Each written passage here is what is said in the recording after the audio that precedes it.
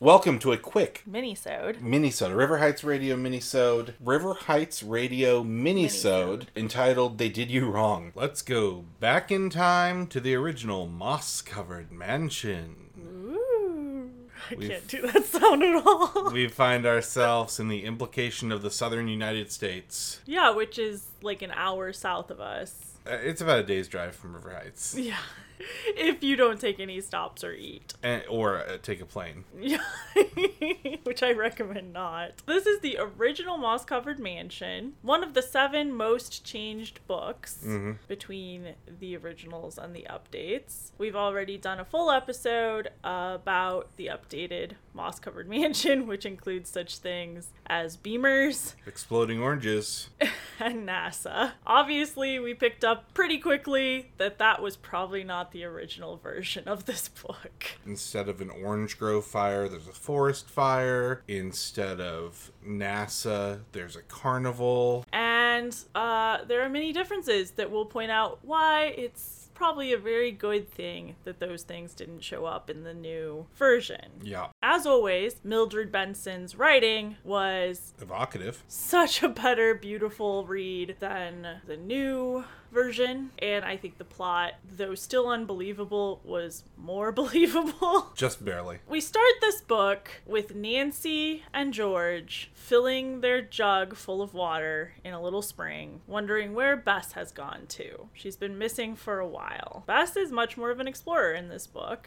A little bit more prone to adventure. Yeah. Nancy's like, well, let's go find her. They ignore no trespassing signs. They go in to find her. We find out they've stopped because they're lost. They're on a detour between River Heights and Ashley. Pretty soon they run into Bess. It wasn't that hard. Bess asks them if they heard that terrible sound. It was unearthly and supernatural. They hadn't, but it certainly is going to lead to a bit of a mystery. Bess says, I've just had the fright of my life. And George says, oh, you stepped on a snake. Bess says, snake nothing. So that's a little bit of a foreshadow. The spooky sounds that came from the moss-covered mansion that Bess found certainly piques Nancy's interest. A moss-covered house with strange sounds certainly intrigues me. So here's a similarity between original Nancy and new Nancy. So they notice that the windows are all barred up. Right, George says, is this some sort of a prison, do you think? Nancy says, I don't think a public institution would be so poorly kept.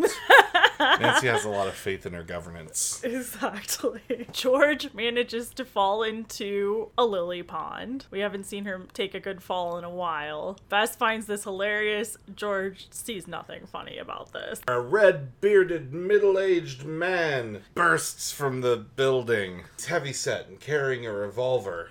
I mean, he gives them directions, but he's spooky nevertheless. He tells them to go away. Yeah, the directions are off my property, and then he vaguely motions to the direction they can travel. Which begins a long series of them trespassing on this man's land, and in the end, he's innocent. Not innocent of being mysterious. Yes. Once he goes back into the house, they hear a revolver shot within the walls. And Nancy ignores her ebbing courage and says she needs to continue investigating. But here's the thing, yeah, that's terrifying. And that ups the stakes so much from anything you're gonna see in the updated versions, typically. Well, Bess says, it would never do for us to become involved in some tragic affair. It might ruin our vacation. Yes, we certainly wouldn't want to do that. Nancy, in a not entirely steady voice, says, truly this is a fearful place, and dreadful deeds may be going on behind those moss-covered walls. And it's just not. There's nothing bad behind those walls, as we discover, and there's really no reason for them to have decided that. And this begins what I think is a long series of Nancy being wrong. And I have never seen Nancy be so wrong about so many things as she is in this novel. As they continue to wonder about this mansion, George theorizes that it may be an institution for the insane. They continue to reference it as an institution. Maybe an inmate got out. Maybe all this stuff. This is something they accept as true for like no reason. Throughout the novel. Bess continues to say this is one mystery which isn't for us. Finally, the man comes back out with a big old whip. You may recall the whip from the updated version. The whip was an OG device. And chases them away with it. Never before in her life had the alert, courageous girl deliberately turned her back upon a mystery. But, like, did she? I think it's to say both that she wasn't turning her back just because she ran away, and that you can expect her to continue to investigate. They make a horrible discovery. George lost her watch. This is the most important thing in George's life right now. It's her most prized possession. It's all she cares about. It's her precious. She got it for her birthday. Birthday? Well, it's Carson's birthday. Nancy got Carson, what else, but a picture of herself. What else would he like? Now, many people might give their parents, a nice framed photo of themselves. Not Nancy. She got famous artist Jules Renard to paint an oil painting of her for her to give to her father. Way better than a gentleman's box, I think. Unless the gentleman's box had Nancy's face on it. The gentleman's box did have a recipe for unbreakable enamel. Not Nancy's face. Then we get a good dose of southern United States racism. Nancy arrives at the inn that they are going to be staying at. Every servant in the household is given a colorful description. That is to say, they are all of color. It never doesn't tell us that. Many of them are elderly. Mm-hmm. None of them get names except for the cook. Unfortunately, as Nancy unpacks the car, she discovers that her oil painting has been marred. Even though Jules Renard warned her, do not bring this in a car, it might get damaged. She decided it was worth the risk, but they had to go on that bumpy detour. And now Carson's present is unpresentable. It's got 2 scratches. Nancy almost runs to greet him, and Bess is like, you better hide this hideous present. Nancy embraces her father, throwing herself into his arms. We've been separated only a week, she says, but it feels like a year to me. Carson says, 10 years, and then kisses his daughter. It So doesn't say creepy. passionately, but Carson is tuckered out and needs a nap. very busy man. Luckily, Mrs. Lee has studied under the famous artist Carl Carter. Carl Carter, not Carl Carter of art. Yes, one and the same. So she shows Nancy how to fix the painting, and it's great. It's a almost professional job. Nancy realizes that she's forgotten to get her father the most important thing that a man can have on his birthday, a cake. Oh. Luckily, it turns out that the cook has baked and decorated a gorgeous cake for Carson. In an accent that's unfortunately written into the book, she says, "How many candles for this cake?" And Nancy says, "Thank you, Mrs. Lee." She turns away from the cook, whose name is Lucinda, and says, "Oh my gosh, you shouldn't have gone through so much trouble." I didn't mean to trouble you. Lucinda did it. Nancy's having no part of that. She still doesn't thank her. No. Dinner is very southern, fried chicken and beaten biscuits. She presents the now fixed gift to Carson Drew. Carson loves the gift. He's like, "Oh, that's what you've been doing. Hannah and I have been wondering where you've been at all hours of the night." It turns out Nancy wasn't getting into trouble with the neighborhood hoodlums. She was posing for a painting in secret. My mother has a painting of me that I had done in high school.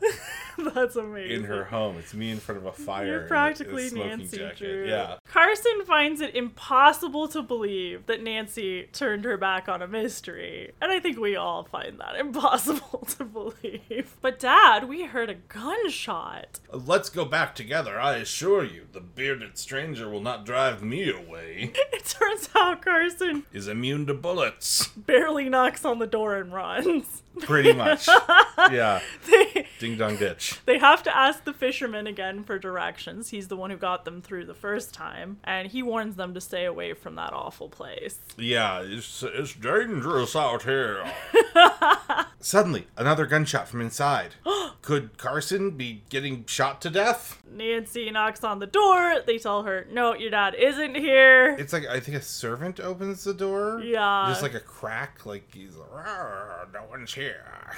And then she gets attacked by dogs, which she beats off with a stick. She hits a dog 3 times. Mm-hmm. They all run to the car. The car is missing. Naturally, all 3 girls tree themselves. They climb a tree. Luckily, Carson returns, throws rocks at the dog, and then lassos him. Back at the inn, Nancy has a visitor. It's famous painter Jules Renard. Oh no, I hope he doesn't ask to see the painting. He does. And she says, well, it received some small damage. He says, oh, my work. It's ruined forever. Don't worry, I fixed it. Oh, it's even worse. Luckily, when he sees it, he's not that upset anymore. I did not know you're a professional painting fixer. Jules provides Nancy with a lot of local information. Yeah, he grew up in the South, despite his accent I gave him. He tells her all about the Hurd Mansion, which is the moss-covered mansion. The Hurd family once lived there, but all died of a mysterious disease. You can see why they kept the title moss-covered mansion instead of Hurd Mansion. You heard of the mansion? Jules says it's cursed. Nancy says that's not a thing. And Jules says some things in this world aren't reasonable. Jules says, well, I must be off. Can you call me a taxi? And Nancy says, we'll drive you. So they drive him to the shipyard, where they see none other than the bearded man from the moss-covered mansion. Jules knows the area. Do you know him? But Jules does not know the bearded man. Uh-oh. Upon returning to the inn, Nancy sees a new car there and finds Ned asleep at the wheel. So Ned greets her, hi, well, here I am.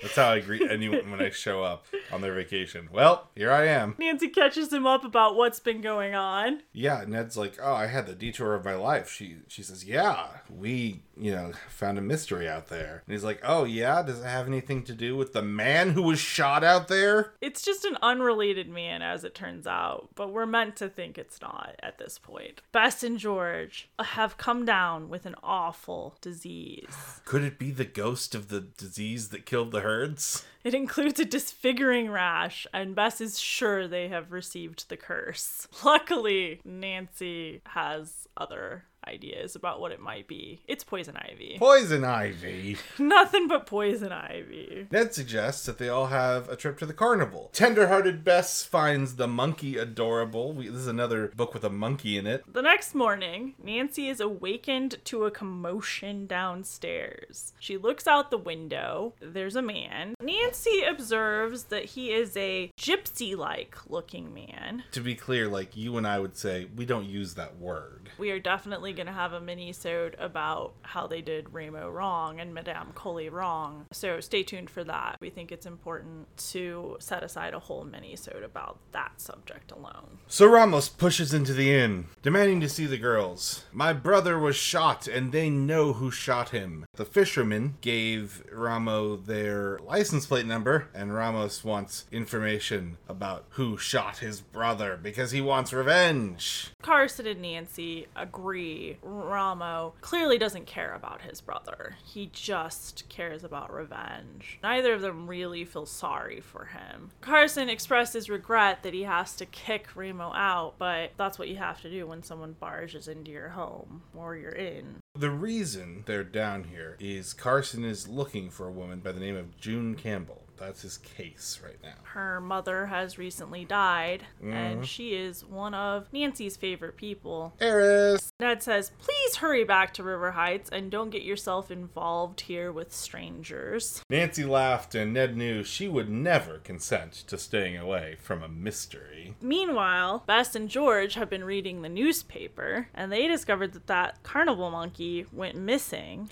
Big reward if they find it. Yes, this is a plot line, guys. Carson decided to indulge Nancy's youthful enthusiasm and allow her to interview Mrs. LaBelle, former nurse of June Campbell. Bess and George are thrilled to go along. They are thrilled at the thought of having even an unimportant part in the interesting Campbell case. A missing lady talking to an old woman. We're in. Bess and George end up being key in this case. Unfortunately, Mrs. LaBelle has really let her home go. Literally, the ceiling crashes down. At least in the hidden staircase, there was a man upstairs pretending to be a ghost to cause it. And it was right as Mrs. LaBelle was handing, identifying photographs. Nancy is all bruised up, but of course thinks nothing for herself and immediately goes to rescue Mrs. LaBelle. LaBelle. Mrs. LaBelle, waking from her stupor, covered in plaster and badly hurt, says, "Oh, the ceiling fell, didn't it?" Nancy says, "Yes, a very generous portion came down." Mrs. LaBelle tells Nancy she had no choice but to let the home deteriorate because she had no money. Oh, it's depressing to be so poor. Yes, it is. So Bess and George tell Nancy, "Nancy, your face is scratched. There's a huge bump on your forehead. You need medical attention." Nancy shook her head in impatience. "No, I need to stay here and look for those photographs." They leave with Mrs. LaBelle because Mrs. LaBelle's arm might be broken. And she's like 100 years old. Nancy stays in this house. Of a woman she just met. And kind of cleans up and looks for the photographs. Looks for clues, I guess, yeah. Who should walk in but that old Remo? He takes a look around and says, "You're into some trouble, eh?" For a moment, he thinks she's a fellow thief. Oh, hey, what are we doing here? Stealing the ceiling? As Ramos is giving Nancy like a vaguely hard time, Carson shows up and Ramos runs off. Carson, his voice trembling with anger, says, "Is that Ramos again? Oh, he won't leave my girl alone." He's also like, what the heck happened here? And Nancy recounts the funny story of the ceiling falling. So there I was, under the ceiling.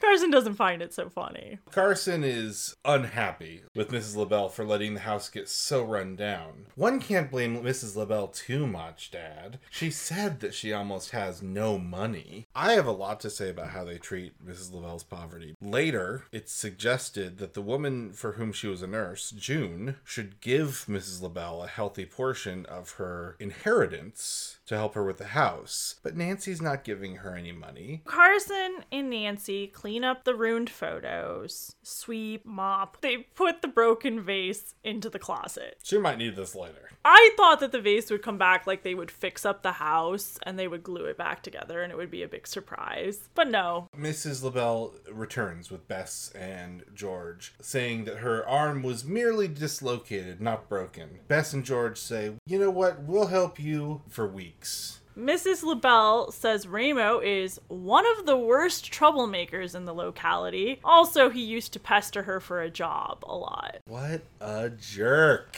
Mrs. LaBelle tells Nancy, Penelope Parson, here's a clue, was June's best friend back in the day and lives in Wayside. Perhaps Penelope knows where June has gotten to. Penelope Parson was absolutely no help. She was an extra person for them to have to drive and see. She gossiped with Mrs. LaBelle. That resulted in bad things. And she was tricked by the imposter. As they're driving away, Nancy sees some movement in the bushes and thinks nothing of it. Could be anything. But her car won't start. Carson does not notice his daughter's car not starting, nor that she's honking at him, and he just drives off. It's this big chapter end cliffhanger. Nancy says, "This is very strange. Why would someone tamper with my car?"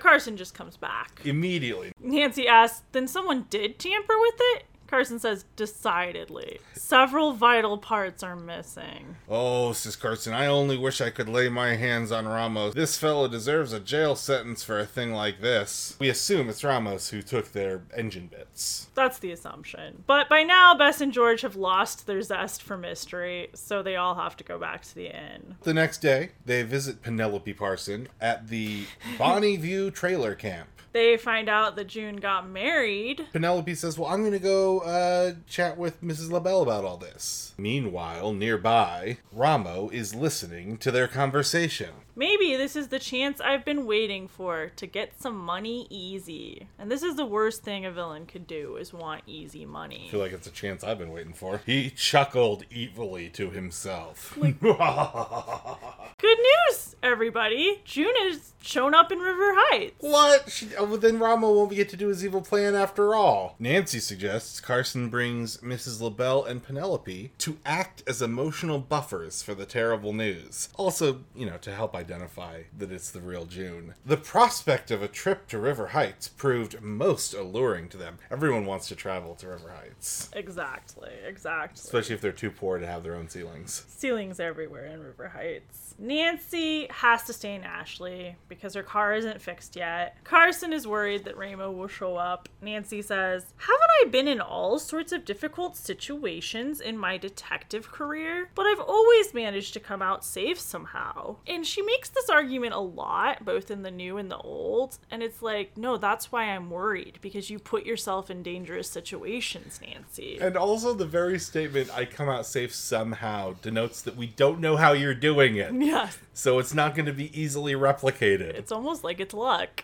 Her father could not help but smile at his daughter's confidence, and he did have a great deal of faith in her ability to watch out for herself. Nancy notices that the bearded man is staring at Ramo. But Carson advises her not to go to the police with any of this information. I confess, I have hesitated to place certain facts before the authorities, because I shouldn't want to have an innocent man be accused of the crime. When you reach my age, you'll realize that often it is unwise to form conclusions from such evidence. And I don't know how often we see him play the age card on Nancy. Have an open mind and don't ask the authorities for an arrest without absolute evidence. Basically a complete lack of faith that the police will actually investigate. Nancy says, you're the judge of what is best. Nancy maintains that she thinks the bearded man shot the brother of Ramo, and I guess she thinks paid Ramo to get a boat to leave. This is another example of Nancy being very wrong. It's time for a picnic at the LaBelle farm. And Lucinda, the cook, has hooked them up 2 heavy hampers and a thermos of hot chocolate. George, upon surveying the sight of this food, says, my, am I hungry? Certainly you mean Bess says that. Nope, it's George this time. And I do love this role reversal. Bess says, it really isn't time to eat yet, because this old original Bess is very concerned with propriety. She even says, we must wait till 12. I can't wait. Let's start now, rest a while, then finish what's left afterwards. Force may have been required to make George wait. Luckily, at that moment, the plaster man arrived to do the ceiling. That picnic did sound really good. What was in it? Fried chicken, Ooh. cornbread fresh from the oven, not to mention sandwiches, and a jar of pickled cherries. Now that's the meal of the book. The plasterer tells Nancy that he got sick when he worked on the Hurd moss-covered mansion, so he believes that there is the ghost of a disease. He says that the bearded man must be crazy if he's living there, because that place isn't safe for either man or beast. Or beast. On the drive home, they mostly gossip about June Campbell. I wonder what June will do with her inheritance, Bess asks. I hope she has good judgment about that sort of thing.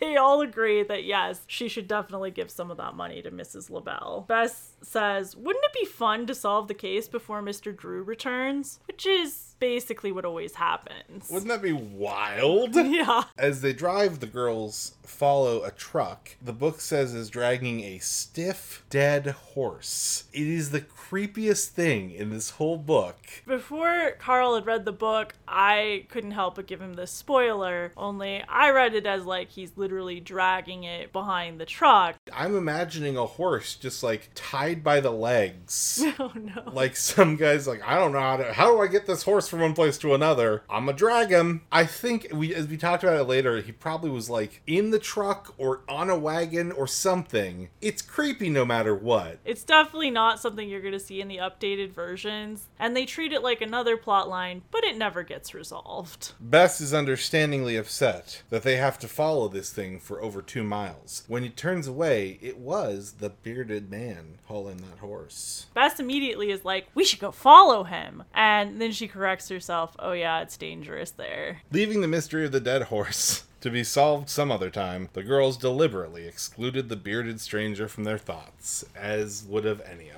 us. The place they're driving to is far away, and it's to visit the lawyer of the Hurd family to get the scoop about what that disease was. And find out if he knows who's living there now. None of this matters. No, 'cause he's not there. On vacation. And real vacation, not realtor vacation.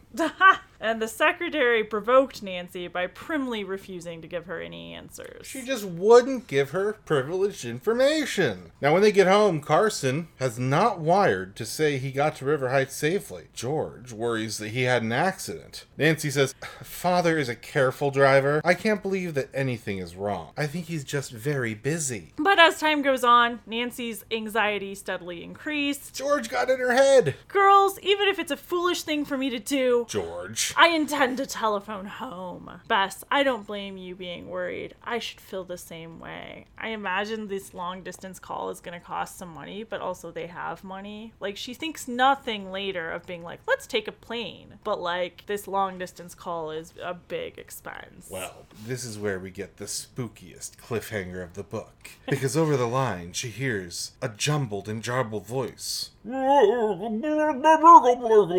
"Is the line dead? Has it been cut?" It's a bad connection, and her dad's there. And that's it. the resolution to that cliffhanger. And he was busy. He was in the garden or something. Nancy guesses just by Carson's tone, June is too enthusiastic about the money. He also tells her it's going to be a few days more until he comes back. The way that lawyers always seem to give people their inheritance in these books, you imagine they're sitting there with and on a scale of 1 to 10, how upset would you say you are about this death? 3? Okay. And how excited about the inheritance? 7. Interesting. Luckily, they'll have plenty of time now to solve the mystery of the moss-covered mansion, with Carson all tied up in River Heights. After all, they have to find George's watch. Despite reminders that, hey, this is dangerous, guys, Bess is not a chicken in this book. Bess was as eager for adventure as were Nancy and George. Suddenly, a snake slowly uncoiled its slimy body and crawled away in front of Nancy. Libel. Snakes aren't slimy. Bess asks, was it a copperhead?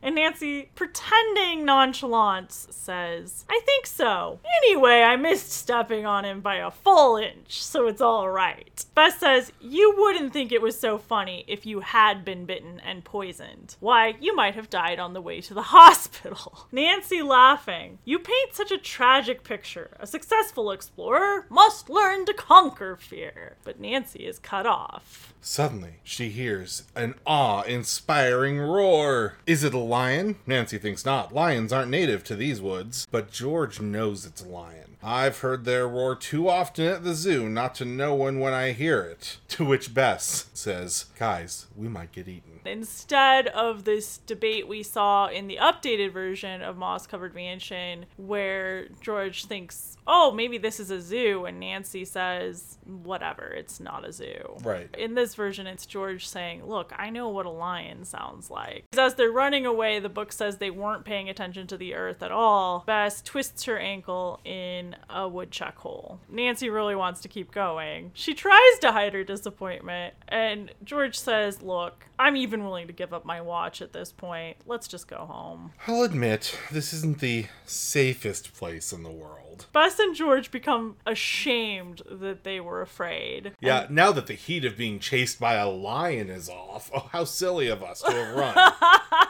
They agree to go back. Bess points out that at this point the watch is probably broken, but George says no.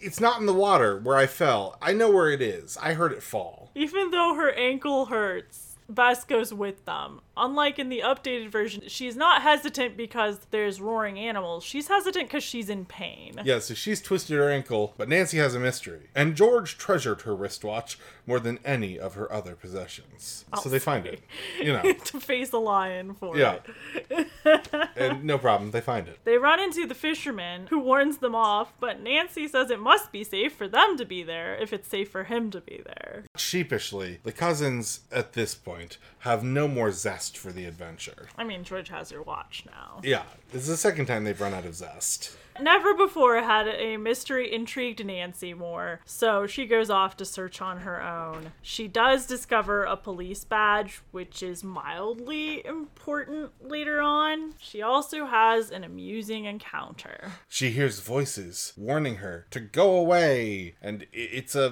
parrot. She encounters Rainbow the parrot. She at first thinks it's a childish old lady in a moment of playfulness. Maybe even an escaped inmate. It turns out it's a parrot.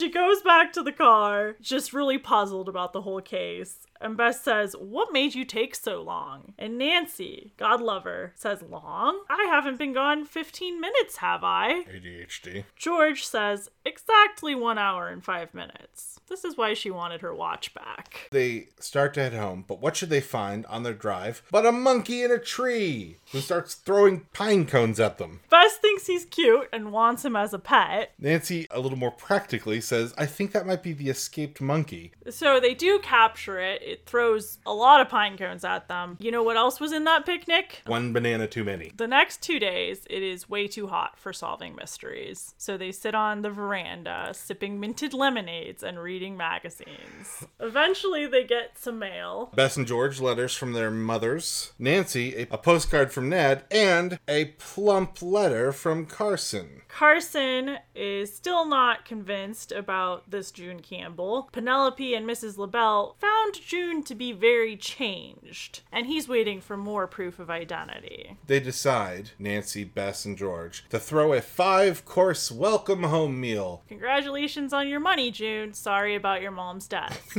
Nancy has to return to the store twice because they keep forgetting to buy all the ingredients. Silly Bess and George. Bess does nail the roast, but she burns the cake in the old-fashioned wood stove. Bess says, the wretched thing isn't worth icing. And Nancy says, hide it somewhere in the woods. Yeah, that's what you do with a bad cake. You put it in the woods. Make a mystery for some other slave. When Carson and crew shows up, they find that June is an attractive girl with light red hair, dark eyes, and clear pale skin. But she is cold and unfriendly. George wants to take some snapshots before it's too dark. June says, thank you, but I never have my picture taken. It's pretty suspicious not to want your picture taken, and very smart on her part. June says, camera pictures are stupid. Anyway, it's too late. I feel in no mood for it. I'm weary. George says, oh, I have a fast camera lens. We'll not let you off. You're merely being modest. June says, no, it's too stupid, and walks away. Nancy, in a moment alone with June, mentions that Mrs. LaBelle sure could use some money. June merely says,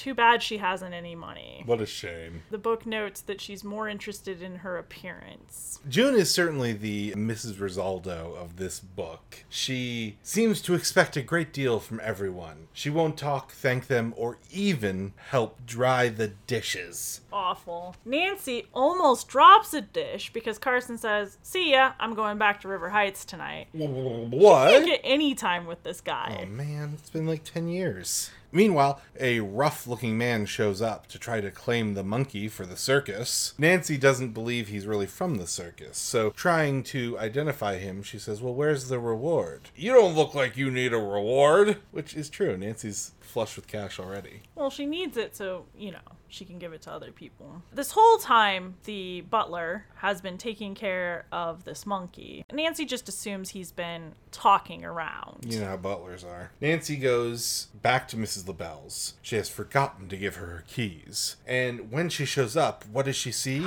But a man on a ladder. Oh, no. A thief descending from June's window, who appears to be Ramo. A desperate scene follows as Nancy pounds on the door, runs past Mrs. LaBelle. Let me in! It is I, Nancy! And she discovers that June's door is locked, just like Mrs. Risaldo's would be. Nancy goes outside to climb the very ladder that the man had taken to try to get to June's window. But she does it so poorly that the ladder topples over. She has to grab a tree, climb down, and then she tries again. June is missing. And her luggage. The police make an order for Ramo's arrest. Because I guess the guy running away kind of looked like Ramo. Yeah. In the so dark. It's, it's him. Nancy decides now that this isn't really June. It is just impossible. She's mean and also won't get her picture taken, and she took her luggage with her. And she got her inheritance in cash. Carson's like, actually, I think you're right, but I already gave her over $50,000 in cash. So, that sucks. Despite my extreme caution, says Carson, I've been duped. While Nancy rests, Bess and George decide to go find the fisherman. And I love this. This breaks the case wide open. They find him carrying 3 fat catfish having a pretty good day. He says, oh, it's just a habit for me to memorize license numbers. I'm sorry I gave it to Ramo. Yeah. George says, did you think we were suspicious? The fisherman tells them that Ramo has been in jail for stealing. Here was news. The girls could hardly wait to report it to Nancy. George finds a business card where the man who Ramo claimed was his brother was shot for Madame Cully, psychic reader in Carbon City. They go back, excited to tell Nancy all the news, and Nancy, in another case of being wrong, says, no luck, I suppose. The police haven't turned up a single clue here either. George stops her. Don't put Bess and me in the same class as the police. We're far more clever than they are. Can you just imagine updated George saying anything like that? So Bess, George, and Nancy drive to Carbon City. And of course they stop for Sundays. You gotta. Yeah, that's where you get your info. Where they overhear two women at the soda shop talking about their favorite psychic reader, Cully, and her attractive daughter. When they arrive at Madame Coley's psychic shop, they see a brand new car being pulled up. Brand new? A shiny new blue touring car. Madame Coley runs out of the shop and yells, ain't it grand? Madame Cully has door-dashed a car. Hey, we got it here, ma'am. Our most expensive model, just as you requested, with the 3 yellow racing stripes for trimming and the special secret compartment in the back seat. All of this the girls are listening to from some bushes. Does anyone in your neighborhood want to know about your secret compartment? Nancy whispers, I think Ramo and Madame Cully are related. They look alike. Bess, you're right. They're probably birds of a feather. Good old-fashioned racism right there. I was gonna say, Bess and George decide to go get the police. Not only is Madame Cully clearly in on this crime, but she doesn't have the money for a new car without being dastardly. Nancy decides she'll stall the car, because who's getting into it with Mrs. Cully but Ramo himself? And June. Would be June. Probably that's her. She's all veiled up, so we don't know. Nancy thinks the best way to stall them is to jump into the car with them and tell them not to leave. Get out before I throw you out, Ramo shouted, his beady eyes like coals of fire. So Ramo tries to push Nancy out of the car. Her only thought is that she should turn off the car. She tears off the veil from the woman in the back. It is June. The mother cries, you brazen thing. June apparently just looked scared. More frightened than angry. And that makes Nancy think she's probably innocent. So Nancy gets pushed out of the car finally. Nancy has no concept of trespassing being bad. She's been pushed out. She's winded in the fall. A stranger comes to help her. He calls her unwise. He also just is really like, no, Madame Cully wouldn't do that. Oh, Madame Cully? No, she's good. You got it wrong. Nancy says, you don't understand. The driver is wanted by the police. The stranger regarded the speaker with tolerant amusement. What type of girl was this? He wondered.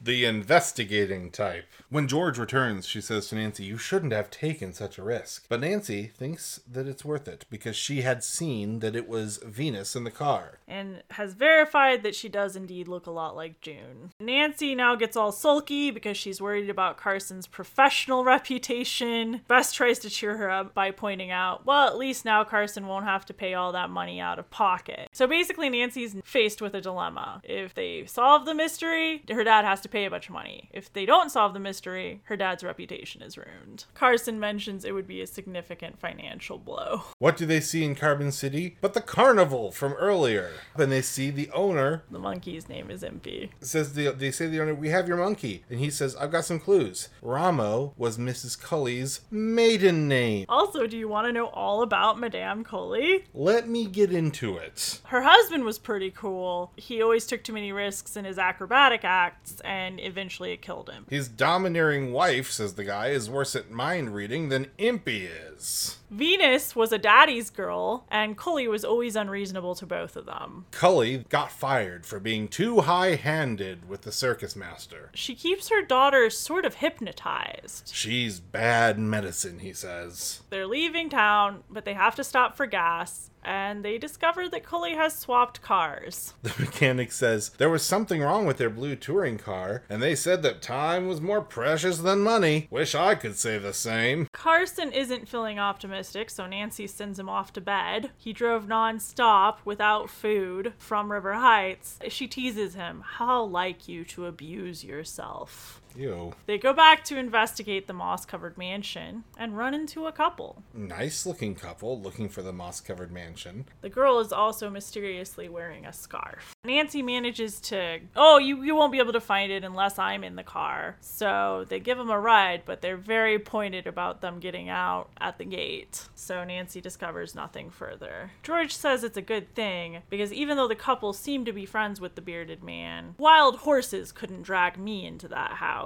It's full of gunshots. And maybe dead horses, because Beth says, "Speaking of horses, we still have a mystery to solve." And that is the last time it comes up. We never do find out what happened to that horse. Bess and George are a little offended that Nancy wants to go search where the man died. Nancy does find something. A pearl-handed revolver. Now, earlier when the fisherman was telling them about the shooting, George was like, "Well, could he have accidentally shot himself?" And the fisherman's like, "Well, I never knew him, but Ramos said he shot off a few of his fingers once, and..." Never learned to climb through a fence without carrying his gun. Got shot at a fence with a gun. Bess thinks that this pearly-handed revolver is a little bit girly for a man to own. The bearded man comes through the bushes. Oh no. "Give me that gun," he says. "No," says Nancy, "it's my duty to turn this revolver over to the police." It's like, "Your duty? What are you talking about?" She says, "Yeah, you're trying to obstruct justice, and I'm trying to uphold it."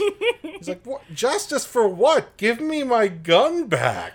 He just grabs it from her and walks off. As we find out later, he is completely innocent, and this must have been the most confusing scene for him. A very weird experience.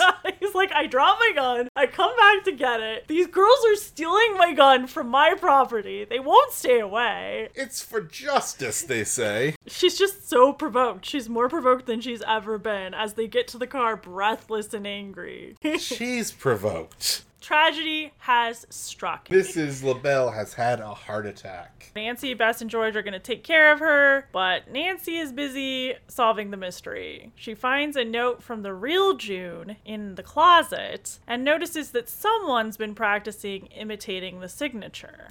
The note also says Liberty Corners, so that's a lead. But while she is too busy sleuthing to help Mrs. LaBelle, Bess and George both are required to go get supper. So when Nancy comes back into the room, Mrs. LaBelle is having another heart attack. And they decide the reward for the monkey will pay for the nurse for Mrs. LaBelle. They won't personally give money to Mrs. LaBelle. That never comes up. But if it's found money, then it's okay. It's a very weird system. It is relatable and tragic that Mrs. LaBelle has to worry about the money for a nurse as she's having had multiple heart attacks. While Mrs. LaBelle's worrying about silly things like heart attacks, Nancy's thinking about getting to Liberty Corners to find the real June. Carson wants to go as soon as possible, but Liberty Corner is not as near to River Heights as the South is. It's in the other corner of the state. Oh man, the western edge. So they decide they'll take a plane to get there as fast as possible. But unfortunately, there are no tickets on regular flights, so Carson books a private plane, like you do.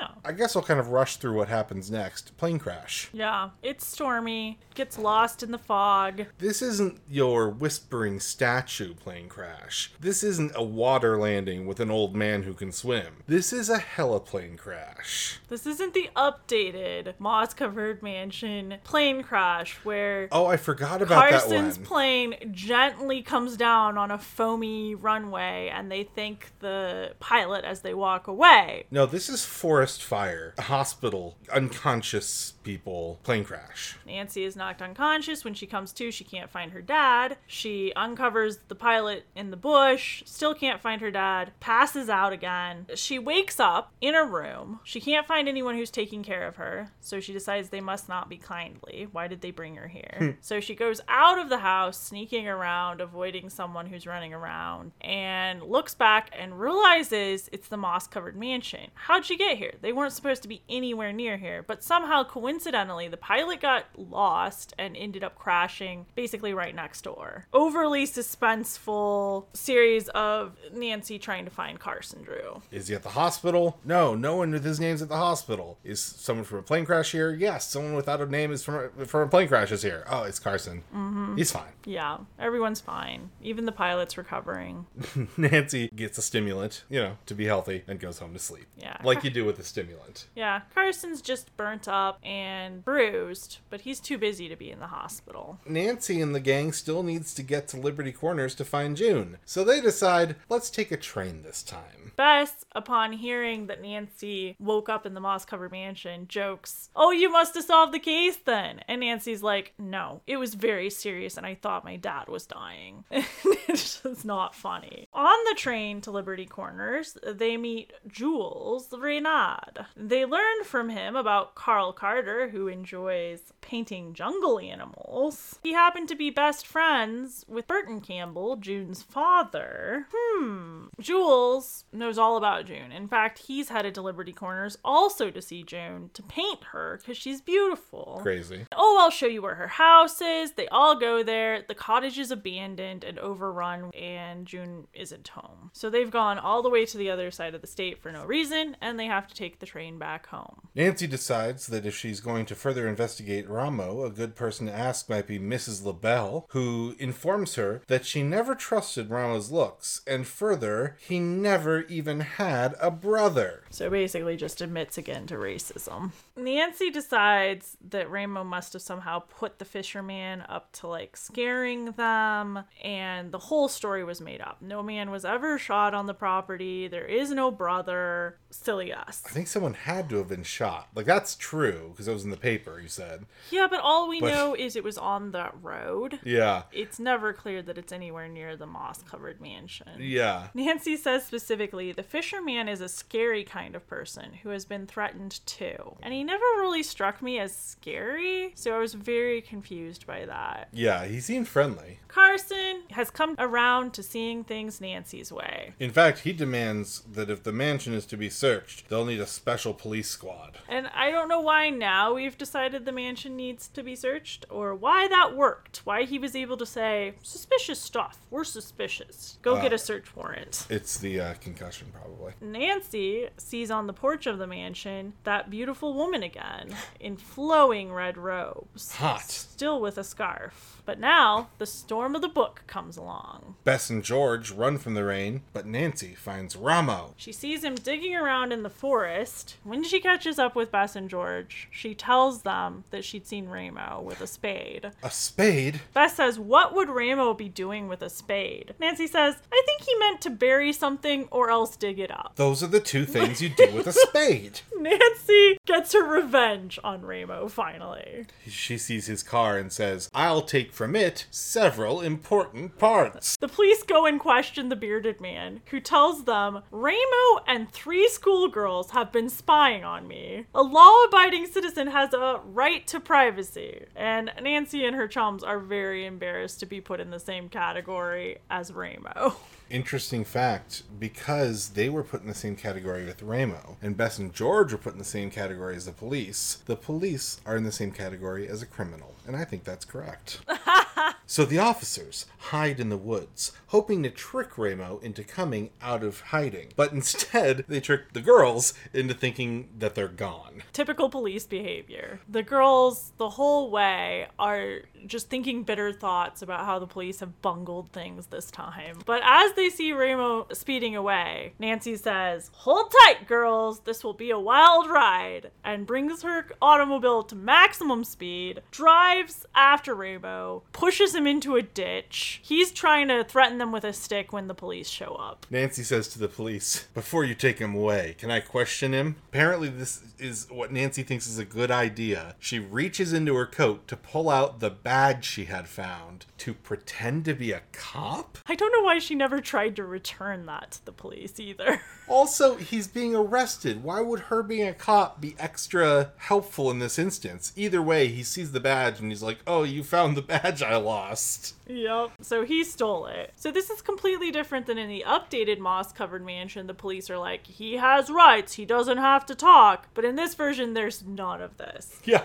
They just watch in awe. The waiting officers did not disturb the conversation, for Nancy seemed to be leading up to something important. Hey, shut up, guys. This seems good. They were astounded at her cleverness. Whoa, guys, this girl knows stuff. Ramo really begins to crack when she brings up Venus. Venus didn't do it, he says. Everyone loves an innocent, beautiful woman. He lets everything slip.